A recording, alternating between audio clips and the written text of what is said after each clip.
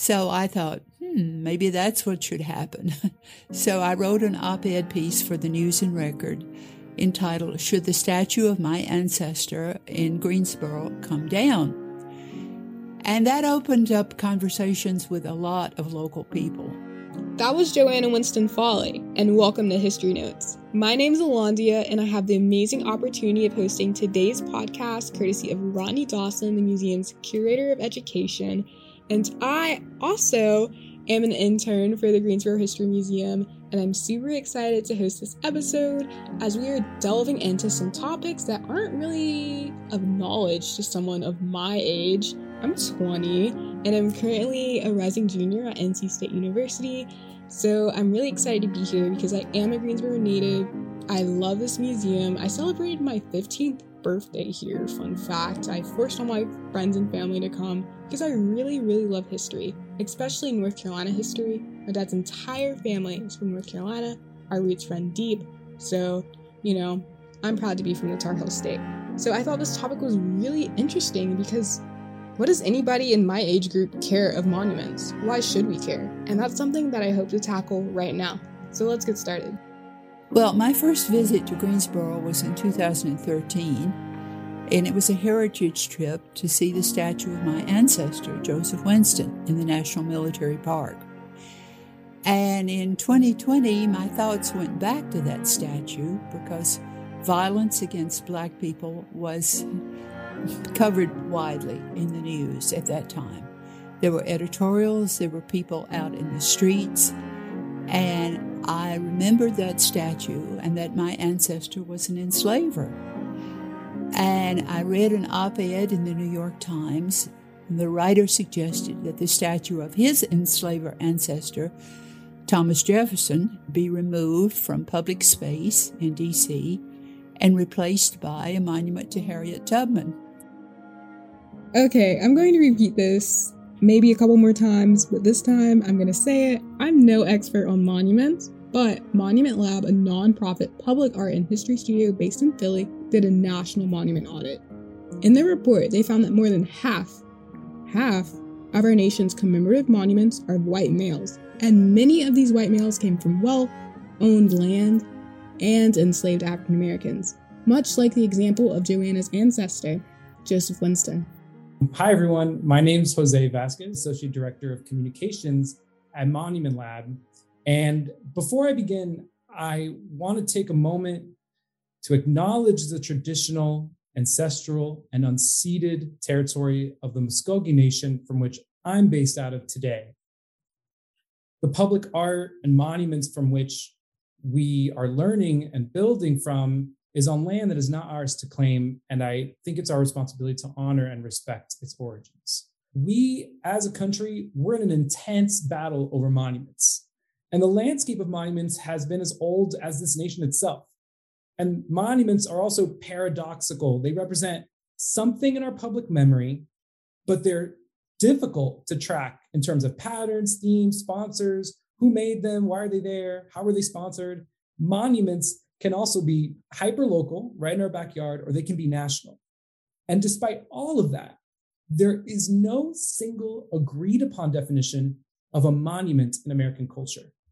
There is no agreed upon term. The term monument is an unstable terminology that should remind us that the power to convey stories of the past, present, and future should not just be isolated to one single art form or voice. And that includes monuments. Now, I want to delve into the National Monument Audit. This was produced by Monument Lab last year, and I think it not only talks to us about the racial disparities in our monument landscape, but it helps us rethink and reimagine our collective future. Before I delve into this audit, I want to acknowledge that this was all possible thanks to our director, Paul Farber, Director of Research, Sue Mobley, Lori Allen, the Mellon Foundation, and a huge team of collaborators that are listed on Monument Lab's website. Before I delve into it also, there's a quote that I want to read to y'all by Elizabeth Alexander. She says that the most durable monuments in the United States have not endured because they best tell the stories of who they are, of who we are, but because they are the products of the most financial resources and hegemony in its many forms: racial, ethnic, religious, and gender-based. I think this quote makes me think about what monuments do for us in the first place. How are they going to be reimagined where we can encounter the past, present, and future? And how do we consider them as, what I like to say, portals for possibilities? So what is a monument? I told y'all that there was no singular term, but out of tens of thousands of conversations that Monument Lab had in public spaces, we've come to define monuments as statements of power and presence in public. I'll repeat that again. Statements of power and presence in public. A central misconception about monuments is that there's some government agency that's tracking all the monuments, someone that's just writing down every single one that exists. That does not exist. There is no list of monuments to be put into a search engine. There's no monument data that's been stored for centuries. It's scattered. It's messy. So I pose you this. I believe that there's such a profound connection formed to people, places, and things when you can reference history within the context of those that came before you, much like a statue. And that's impactful to me. And not just me, many of my friends feel the same way also. So I invited them to come on this podcast and share their opinions and share their differing perspectives, as they range culturally and racially, and their beliefs as well. So I'll let them introduce themselves. Hi there. My name is Karina Diol. I'm a South Asian woman, daughter of immigrants, and Sikh Asian American. Hey, my name is Maya Williams, and I am a straight African American woman who identifies as a Christian. Hi everybody, my name is Courtney. I am a white female. Hi, my name is Carly Gordon, and I am a woman of color. My mom is Colombian, my dad is Black. Hi, my name is Kamaya, and I am a straight Black female. Hi, I am Khalees Johnson, and I am a proud Black woman who is also plus size. Once again, those are the voices of my friends, Karina, Maya, Courtney, Carly, Kamaya, and Khalees. You'll hear their voices throughout the show, giving a, dare I say, much-needed Generation Z opinion on our topic. And I know, those were a lot of names to remember, but I hope that you remember my name. Once again, I am Alondia. So let's get back to Joanna. Joanna was telling us, she told us that her ancestor statue poses a moral question for her. Should it come down? He enslaved people. Morally, this is wrong, right? This is wrong. His statue should come down. But through her process, she posed another question. If his statue comes down, should something else go up? I'd written an op-ed piece for the News and Record called Honoring Hidden Heroes about the Black soldiers who fought in the Battle of Guilford Courthouse in 1781. And they're not yet commemorated in the public art there or anywhere else in Greensboro. So I wanted to walk the paths of the National Military Park and do a little personal remembrance ritual, saying the names out loud of the 20 soldiers mentioned in my op-ed piece. Remembrance. The word remember is merely an act of perpetual existence. It's a verb. It's an action word. Every day we are required to remember something or someone, and sometimes we're guilty of pretending to not remember. But how can we remember something that we were never taught? Joanna just mentioned African American soldiers that fought at the Battle of Guilford Courthouse. I was never taught that. So I pose another question, or more of a statement. Remembrance is an enigmatic quality. It can be frivolous, sacred, or anything in between. It's a choice. It's ultimately our choice. My focus shifted from my ancestor statue to the other statues there. And I wondered, were they enslavers? And some of them were, and some of them I couldn't find any information on. And I began to think that what was really more important was the people who were not memorialized there, the African American men who fought in that battle. And I realized that my focus kept shifting, kept getting wider and wider. And I realized that it was not just in Greensboro, It's at other sites in the National Military Park and other places where there are public art. The story of African American participation in the Revolutionary War is completely neglected. It's underrepresented. And they played a very significant role. I found that often the soldiers that I'm specifically speaking about were mixed race individuals with African, Native American, and white ancestries. Most were poor, single, young, and already free. In fact, I think it was only 9 that I identified that were enslaved at some point in their lives. Nearly 61% of these known 368 were from that poor, remote border region with Virginia. And I also found pretty interesting, a few had already served in the Regulator conflict on the side of Governor Tron's forces at least, and also a few in the French and Indian War as well. Also found at least 35 had been bound out or apprenticed at some point before or possibly when they enlisted. And as John Hope Franklin demonstrated, they already had a very tenuous status as free people of color before their enlistment. And so hopefully we'll get into what that status looked like after the war, after their service. I think it's best to probably start out with looking at the laws that govern the militia. And if you're not familiar, the militia is essentially this peacekeeping force. It's almost akin to either a police force or the National Guard in various elements. But it's well over 100 years old by the time of the American Revolution. All the colonies have these militia forces, and there are specific laws governing registration for being drafted into the militia. And some of these laws in different colonies restricted Black service. And they also changed then in accordance with enslaved insurrections or rebellions. So in Virginia, the restrictions began to tighten on Black service in the 1630s, and then really became hardline after Bacon's Rebellion in 1676. When a large number actually of his rebels were African Americans. South Carolina then effectively barred Black militia enlistment after the Stono Rebellion in 1739. And these laws continued throughout the Revolution. Still a few people managed to find their way into service, but nowhere near to the degree as North Carolina.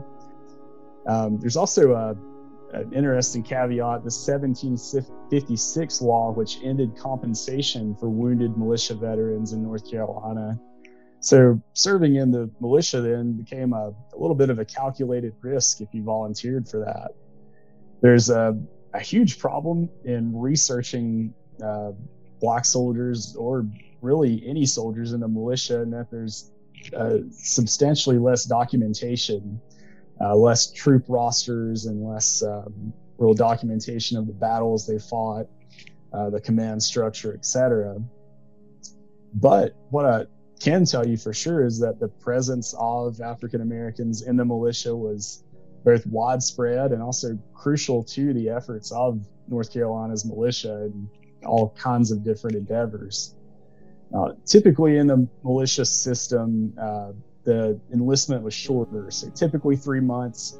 Some ranged as low as a 10-day stint, and then some ranged upwards of 9 months. So it varied considerably, but still much shorter than continental service generally.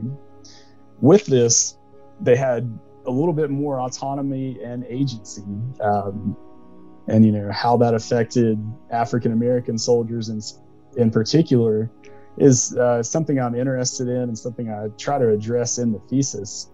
With specifically North Carolina's Black militia veterans, there's this wide array of motivations, experiences, but also a lesser degree of monetary rewards, maybe even than their continental counterparts. I found an unknown number of those that were actually killed or wounded in service. A few of their pensions mention minor wounds, but with the lack of documentation, it's hard to know exactly how many Black soldiers in the militia died during their time in service. I did find at least 14 who possibly served at Guilford Courthouse, again, either in the militia or in the case of Makaja Hicks in a Maryland regiment. And then with their tenuous gains in standing, esteem, it's debatable whether that's more or less true for militia soldiers. But either way, by 1812, the next major conflict, North Carolina passes a law to bar Black militia service except as musicians. So again, it's this lost chance for mobility or for doing something essential like serving your community, serving the country. And many, of course, did not even live to see pensions or any kind of final payment for their service. That was the voice of Trevor Freeman, who is truly just a treasure trove of imaginable knowledge concerning African American soldiers during the Revolutionary War, as he has his master's in American history from East Carolina University, and his thesis, which he shared with us, focused on the service and lives of North Carolina's 480 plus identified African Americans involved in the American Revolution. Mr. Freeman is also the Public Programs Director for the Western North Carolina Historical Association, based in Nashville. So, y'all already know what I'm gonna say. Let's start it off with a round of questions from my friends. Two in particular have something to say, something notable about, have they ever heard of African Americans participating in the Revolutionary War? Were they ever taught that? Did they even know that that was a possibility of something that could happen? Listen in. I mostly think of, a guy with like a ponytail in the uniform, like the blue coat or the red coat with a bayonet in hand that's getting ready to fight in battle. I had no idea that African Americans played a significant role in the Revolutionary War. I believe that information is probably neglected because it disrupts the narrative of, the hardworking Americans going to fight against the British. And most people usually think of like white colonists. When I think of a Revolutionary War soldier, I think of the white men in the waistcoats and the tricorn hats, and I think of, essentially white men. And so moving on into how African Americans played a significant role in the Revolutionary War, that's not something that's talked about. And I think that information is neglected because, we think about July 4th, independence, but it wasn't independence for us all. It was independence for white people from, it was America's independence, but not for America as a collective. And so putting African Americans in that history, it kind of changes the view of it because, it's this holiday that's celebrated fireworks and cookouts and all this, and America's so great, but it wasn't great for all of us at that time. And so to think Black people directly contributed to that, but yet they didn't benefit from that, it completely changes the history of it. It doesn't make it look like such a great event. Another scholar's voice that we'll hear is that of John Reese. He's a writer and historian based in Pennsylvania, and has even participated in a few reenactments himself. His book, They Were Good Soldiers, African Americans Serving in the Continental Army, 1775 to 1783, discusses the not often acknowledged history, if not hidden information, of the role of Black soldiers during the Revolutionary War. Let's hear from him now. Life, liberty, and the pursuit of happiness. When those words were made public in 1776, Africans had been enslaved in British North America for almost 160 years, and African Americans had been fighting for 14 months for the cause of American independence in the Continental Army, Navy, and States Militia. Not for another 89 years would slavery in the United States be legally ended. Black soldiers' motivation for joining the Continental Army and their treatment while serving are important to any discussion of the military experience. The reasons largely mirrored those of their fellow white and Indian soldiers. Many fought for national independence and hoped for opportunities in the new country. Some, perhaps many, joined for the adventure of military service, sometimes connected to the prospect of serving alongside family or friends. Others were at least partly enticed by the lure of an enlistment bounty or regular pay. And after the ideals espoused in the Declaration of Independence, some fought for their own freedom or for that of their loved ones. Forced service was another factor. If they were on the militia rolls, both white and black men periodically faced the chance of being drafted for a short-term stint in a Continental regiment. Whites were also occasionally compelled to enlist, but enslaved African Americans were more often coerced or forced by their masters to serve. Many, especially in New England, were promised freedom in return for military service.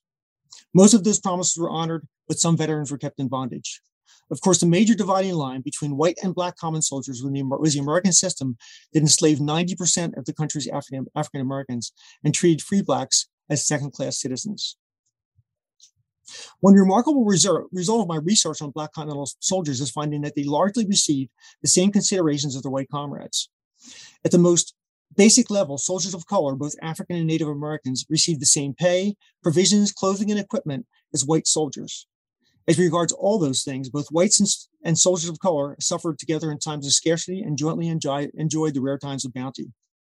The most glaring case of unequal treatment was that Black soldiers were largely barred from serving in any rank other than drummer, fifer, or private soldier. And further, in the early war years, they were occasionally given labor details more often than white soldiers, but that ended by the conflict's middle years. In the end, there may have been difficulties due to officers or fellow soldiers' personal or race animus, but to my knowledge and research, such instances were few and far between. Okay, I've learned so much. We started off with Joanna guiding us through what this problem was that we didn't even realize was a problem, that so many African Americans are missing in our monuments, especially just the founding of our country going from colony to actual independent nation, that there were African Americans in the midst of that. We had Jose Vasquez taking us through the lack of definition that surrounds monuments and really just the limitless research that can be done on them. And then we had John Reese and Trevor Freeman taking us through the rounds of really what African Americans contributed to the Revolutionary War. And we're going to go on a break right now from History Notes as we're discussing minding our monuments. And when we come back, we're going to talk about representation. I'll see you then. I'm Alondia.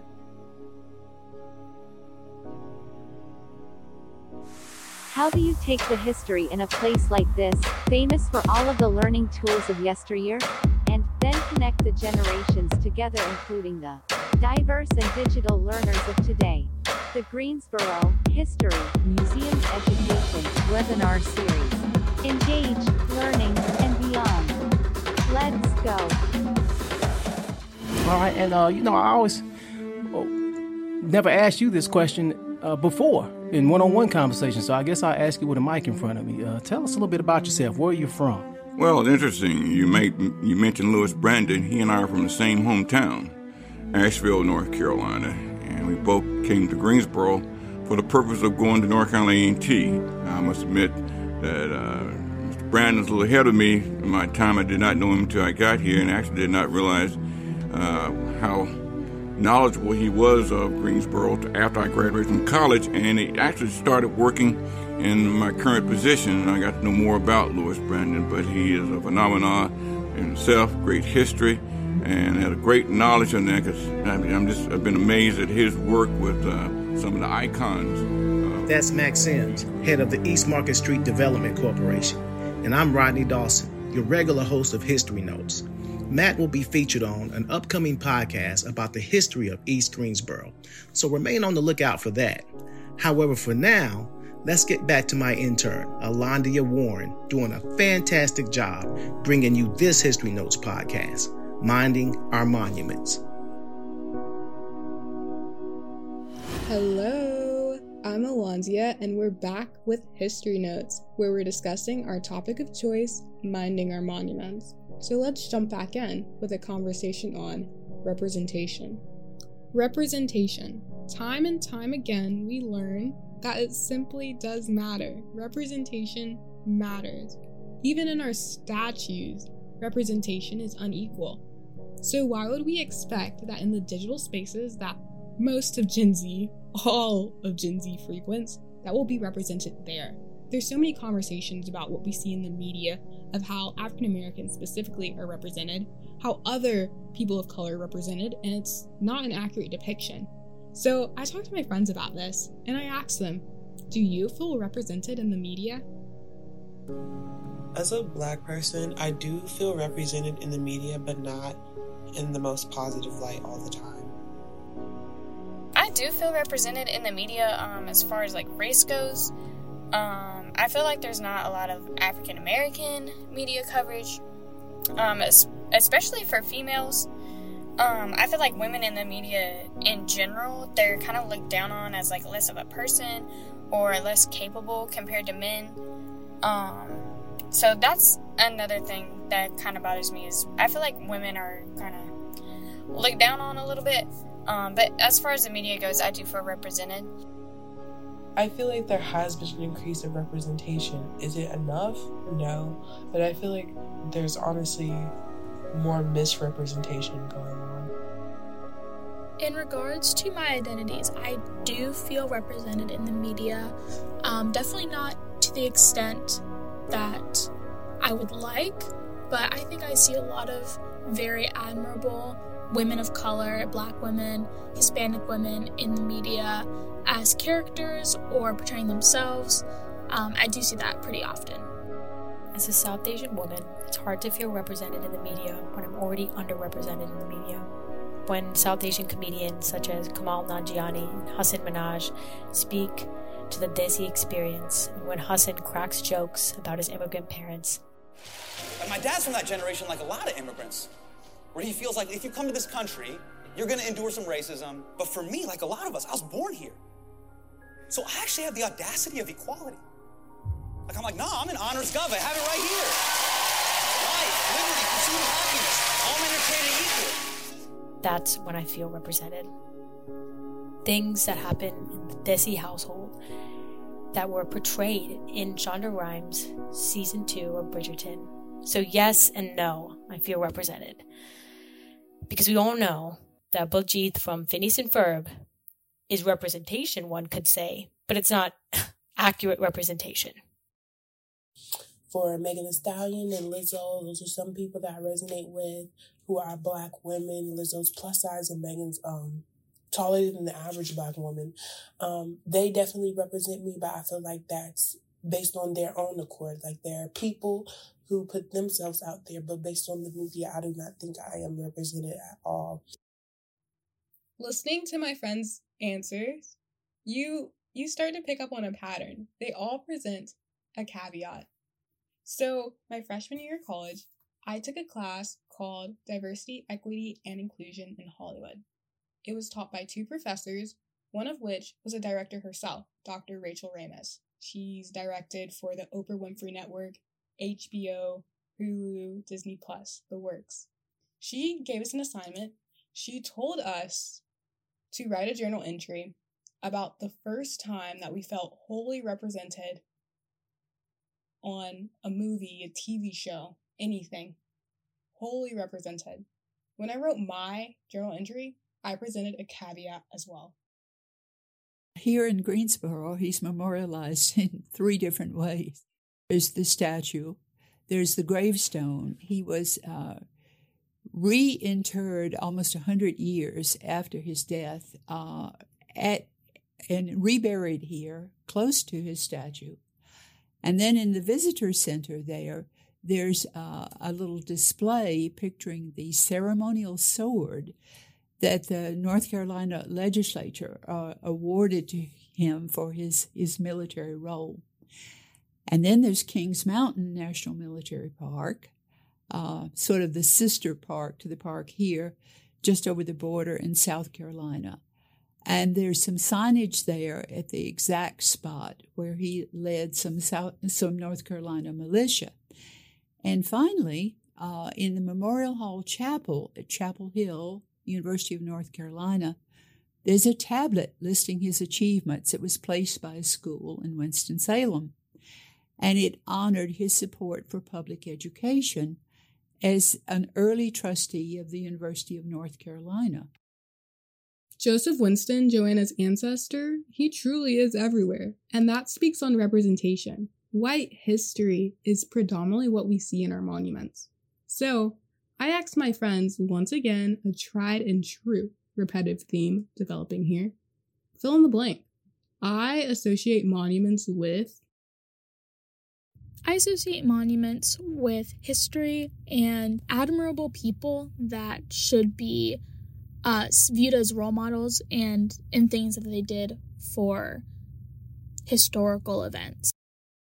This is how people learn about the United States. Like even people that travel here from different countries, they look at monuments to understand who we have seen as leaders within our country. A very specific time in history where there was a turning point, where either the person or the event changed the tide in history. I associate monuments with history just in general. I think that's just kind of how I was taught, like, oh, you see a monument, that's an important part of history, or that's because that person did something important, which, it could be the case. But it also depends on what the monument is, like what the monument's of or who it's of, that I kind of associate it with. I associate monuments with false history. I associate monuments with a particular race and gender. White and male. As you heard, they have varying takes of what they think monuments are, what they associate them with. Many of them optimistic of what they could possibly become, and many of them knowing what monuments have always meant to people of color in this country. But did any of their answers surprise Joanna? Well, I wasn't surprised, but I think we need to look more closely and see what's really there. And it's not all white people, it's white men. And it's not average white men like my father, who was a farmer or a small business owner, or my father-in-law, who was a railroad engineer and a long-distance truck driver. It's white men who were large landowners, who enslaved people, and who came from inherited wealth. Men who were generals and presidents. Two popular sayings sum up the role of social class and wealth behind monument placement. He who pays the piper calls the tune. Freedom of the press belongs to the man who owns the press. Monuments tell us who we should look up to, in both senses. Whether or not the monuments we have up today commemorate the right people and figures is something I think about a lot, since the ones I value communicate values of peace, justice, freedom, and equality. As an Asian American, I look to find and hold close the monuments that resonate with my values. Let's take the Statue of Liberty. It's a symbol of freedom. It was given to us by France, and it represents something that every American can hold fast to and value. On the contrast, let's take the Washington Monument. Here we have this monument commemorating and honoring George Washington. And not only was this monument built by enslaved people, but Washington owned more than 300 slaves. There is this past that comes with this monument that needs to be recognized and reckoned with, as it still stands to this day. I think memorials like the Martin Luther King Jr. Memorial stand for what Martin Luther King Jr. stood for: nonviolence, fighting for the Civil Rights Act of 1964 and the Voting Rights Act of 1965. And this memorial was done by Marshall Purnell, a black architect who designed this memorial intentionally to reflect the values that Martin Luther King Jr.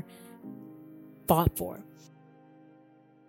Speaking of influential African American men that have changed the landscape with their artwork, changed communities with their artwork, I would like to introduce everyone to Ed Dwight.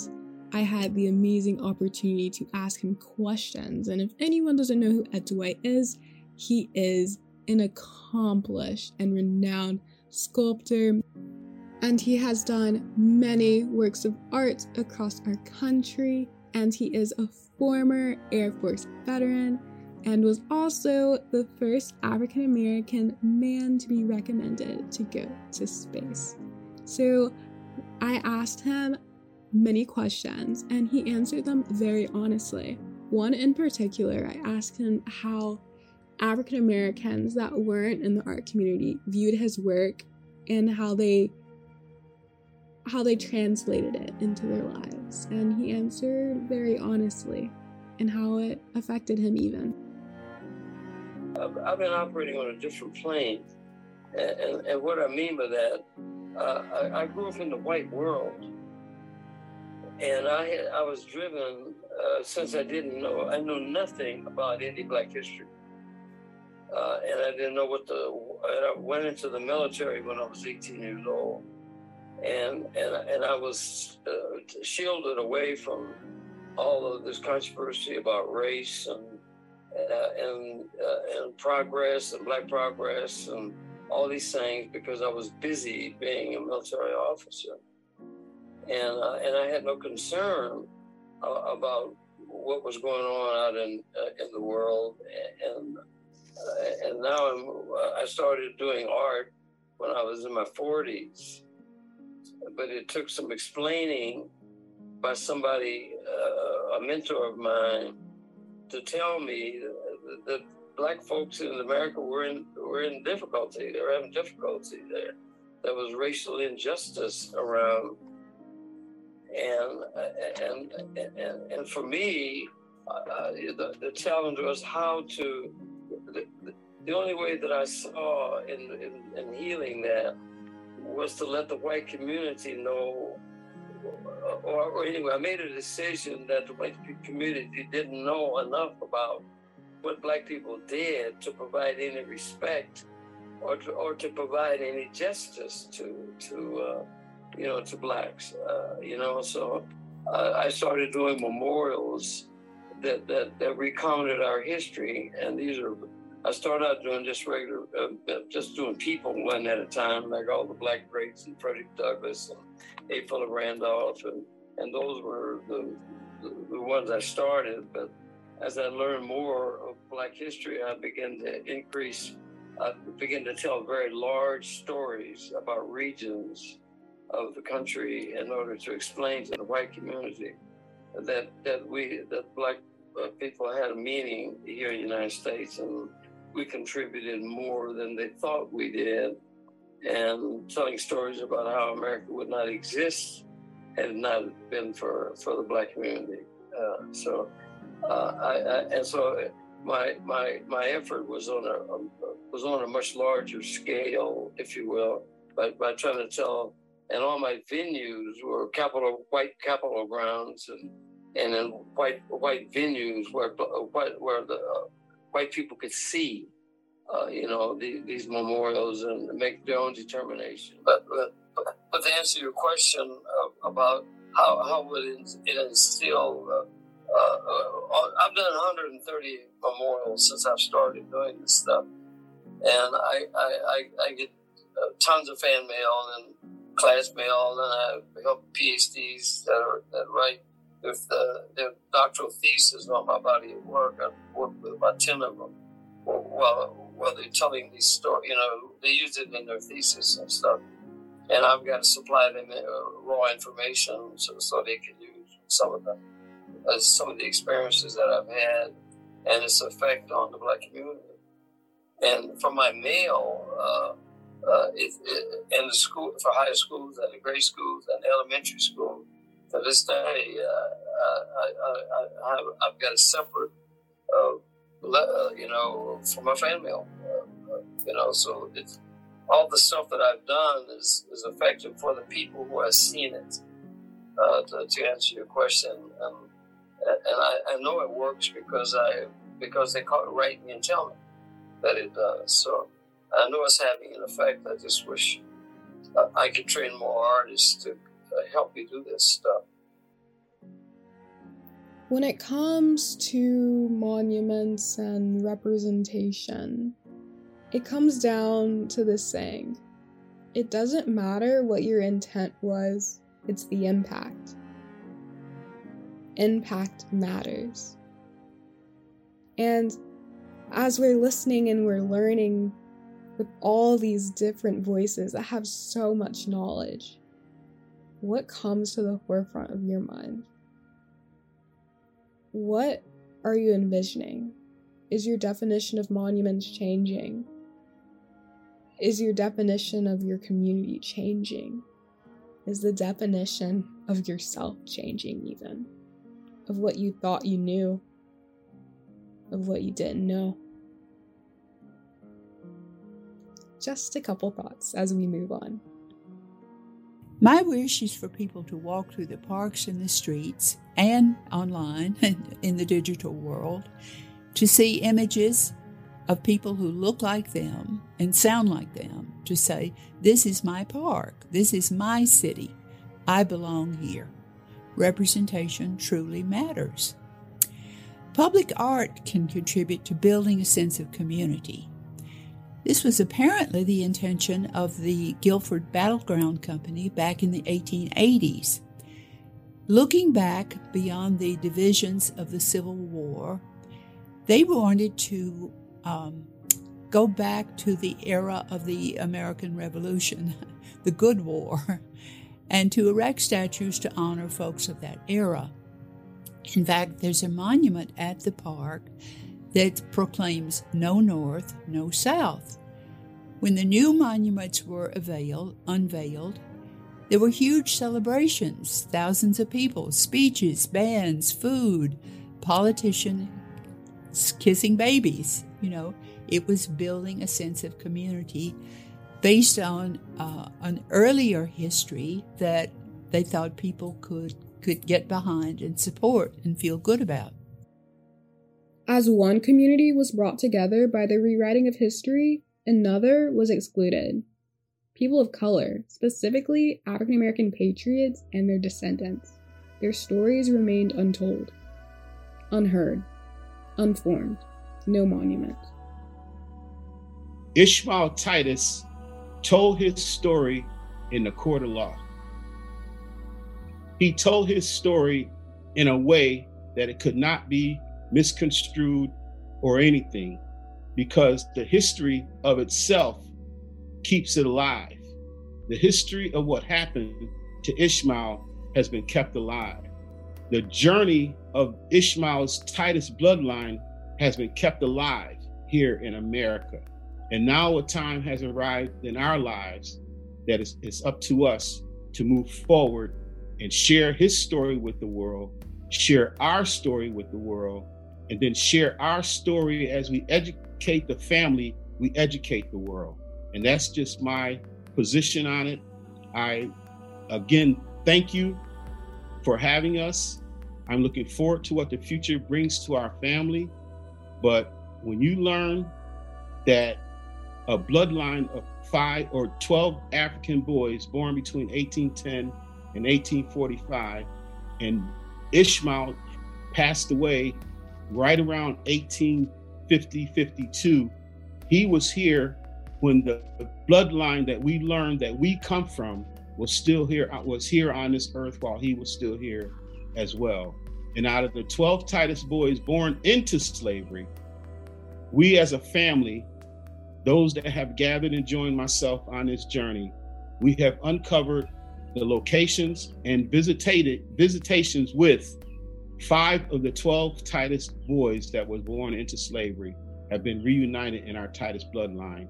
And again, which has thrust us moving forward into reclaiming Ishmael as an American Revolutionary War hero and a war hero and a family man to our family here in America still alive. To give context to that voice, that is the voice of Solomon Titus, a descendant of Ishmael Titus. I think it's so wonderful when African Americans get to trace their ancestry back because, as I mentioned before, my family is from North Carolina too, and our roots run deep. And that's just an example of how far our roots run so deep in this country, in this nation, that our existence really precedes the existence of the United States as a country that's independent. And I think that's such a beautiful and profound example of how African Americans are reclaiming their family history and finding out that, yes, we are patriots, and that even if that story is oral, that it's still legitimate, whether you can validate it with legal documents like the Titus family was able to. It still matters. It's still a story. And I think that just really exemplifies why monuments are so up for interpretation, like how Jose Vasquez mentioned earlier. Monuments are up for interpretation. It's whatever definition we deem to give them. And through this, we learn. So, Joanna, can you tell us the monuments that you know of that honor Black patriots? Yeah, Kings Mountain added a marker to African American patriots in 2016, and that was at the impetus from the local DAR chapter. Then Charlotte, there's the Liberty Walk, 1783. It's sort of like Boston's Freedom Trail. And so there's a marker there that went up in 2012, African American contributions during the American Revolution. And they're outside North Carolina, still on the subject of honoring the Black veterans of the Revolutionary War. There's a monument in Valley Forge, Pennsylvania, which is a part of the National Park Service, that the people behind getting that put up were a Black sorority, Delta Sigma Theta. And this happened in 1993. And they collaborated with a local scholar at Temple University, and they raised the funds themselves, and they got it put up. And then in terms of monuments in general, here in Greensboro, there's a fair amount of public art that celebrates Black people, including a bust of Dr. King from 1994, created by Wilbur Lee Mapp and restored recently by Jim Gallucci. There's a statue to Dr. George Simpkins, Jr., a dentist and an activist for sports access, health care, and voting rights. His statue was created by Maria Kirby Smith in 2016. And then there's the monument to the A&T 4, created by James Barnhill in 2002. So public art in Greensboro is doing a better job of representing Black people in the modern era. It's the representation in the Revolutionary era that needs to catch up. So I've been speaking about a statue or monument at the National Military Park to match the 29 others that are there. But representation of the hidden heroes could happen next door at the country park or downtown near the Centennial Statue of General Greene. It could happen in public murals along the Greenway. Whatever location the community decides, it just needs to happen. So anytime you offer critique as a dancer, because I grew up dancing, you have to have a solution, right? And just like Joanna said, if we want to see these monuments, they can happen anywhere. It just needs to happen. So for one final time, I asked my friends what their solutions would be to monuments. And they gave me alternatives. Check it out. Some alternatives to, a statue. I think one of my favorites is creating like scholarships or donations in that person's name. I think that's really impactful because it's like their legacy lives on. I think some really cool alternatives to honoring people from the past rather than with a statue would be, voice recordings, video recordings, anything tangible. I love going to museums and seeing the book that someone wrote all of their revolutionary ideas on, or a garment of theirs that they wore when they gave a speech that was really important. Now that we have technology, I think videos and audio recordings of the person would be really influential. Lastly, I think some alternatives to honoring individuals from the past could include digital interactive walkthroughs or immersive experiences through QR codes or apps on your phone.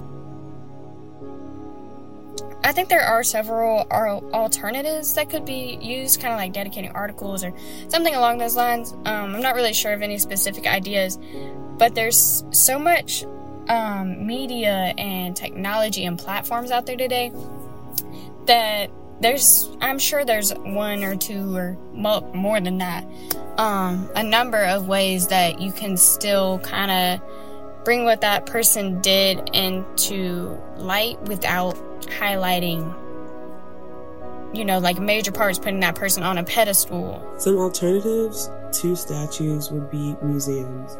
I was just watching this video about this Tupac museum in LA, and I feel like that's such a great idea. And instead of putting like a Tupac statue somewhere, I can see that being vandalized so fast. But making a museum where people who want to learn about certain people can go, or just, they can gravitate towards what they want to learn, and not necessarily putting things like Mount Rushmore and, all these other statues in the public view, but allow people to gravitate towards what they want to learn in museums, which I feel like are like a safer space, for these type of recognitions.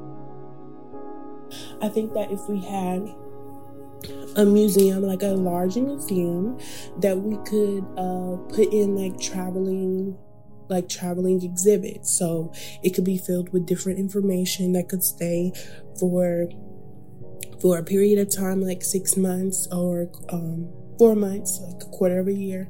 And this information could change and it can update, and then we would have them repeated sometimes, but that would take into consideration about how much information there is needed to learn in this country, and then also making it, like I said, accessible. So putting it online, or having virtual tours, or allowing children to do like a field trip to the museum, but have it in their classroom, or have people from the museum come to their classroom to teach them about these things. There are many different ways to keep this to keep things like this, like museums, available and open and accessible to all people. And I don't think that people realize this with so much that is going on in the media and everything that's going on in our country right now. It's hard to even imagine like what this would look like, but it would definitely be something that is beneficial.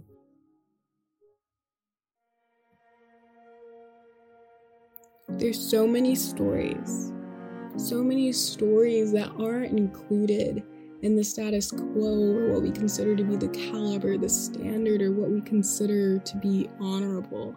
But a lot of the statues that exist technically or generally don't add up to that standard at all that we're creating today in the 21st century of what's acceptable and what we should aspire within ourselves as a nation.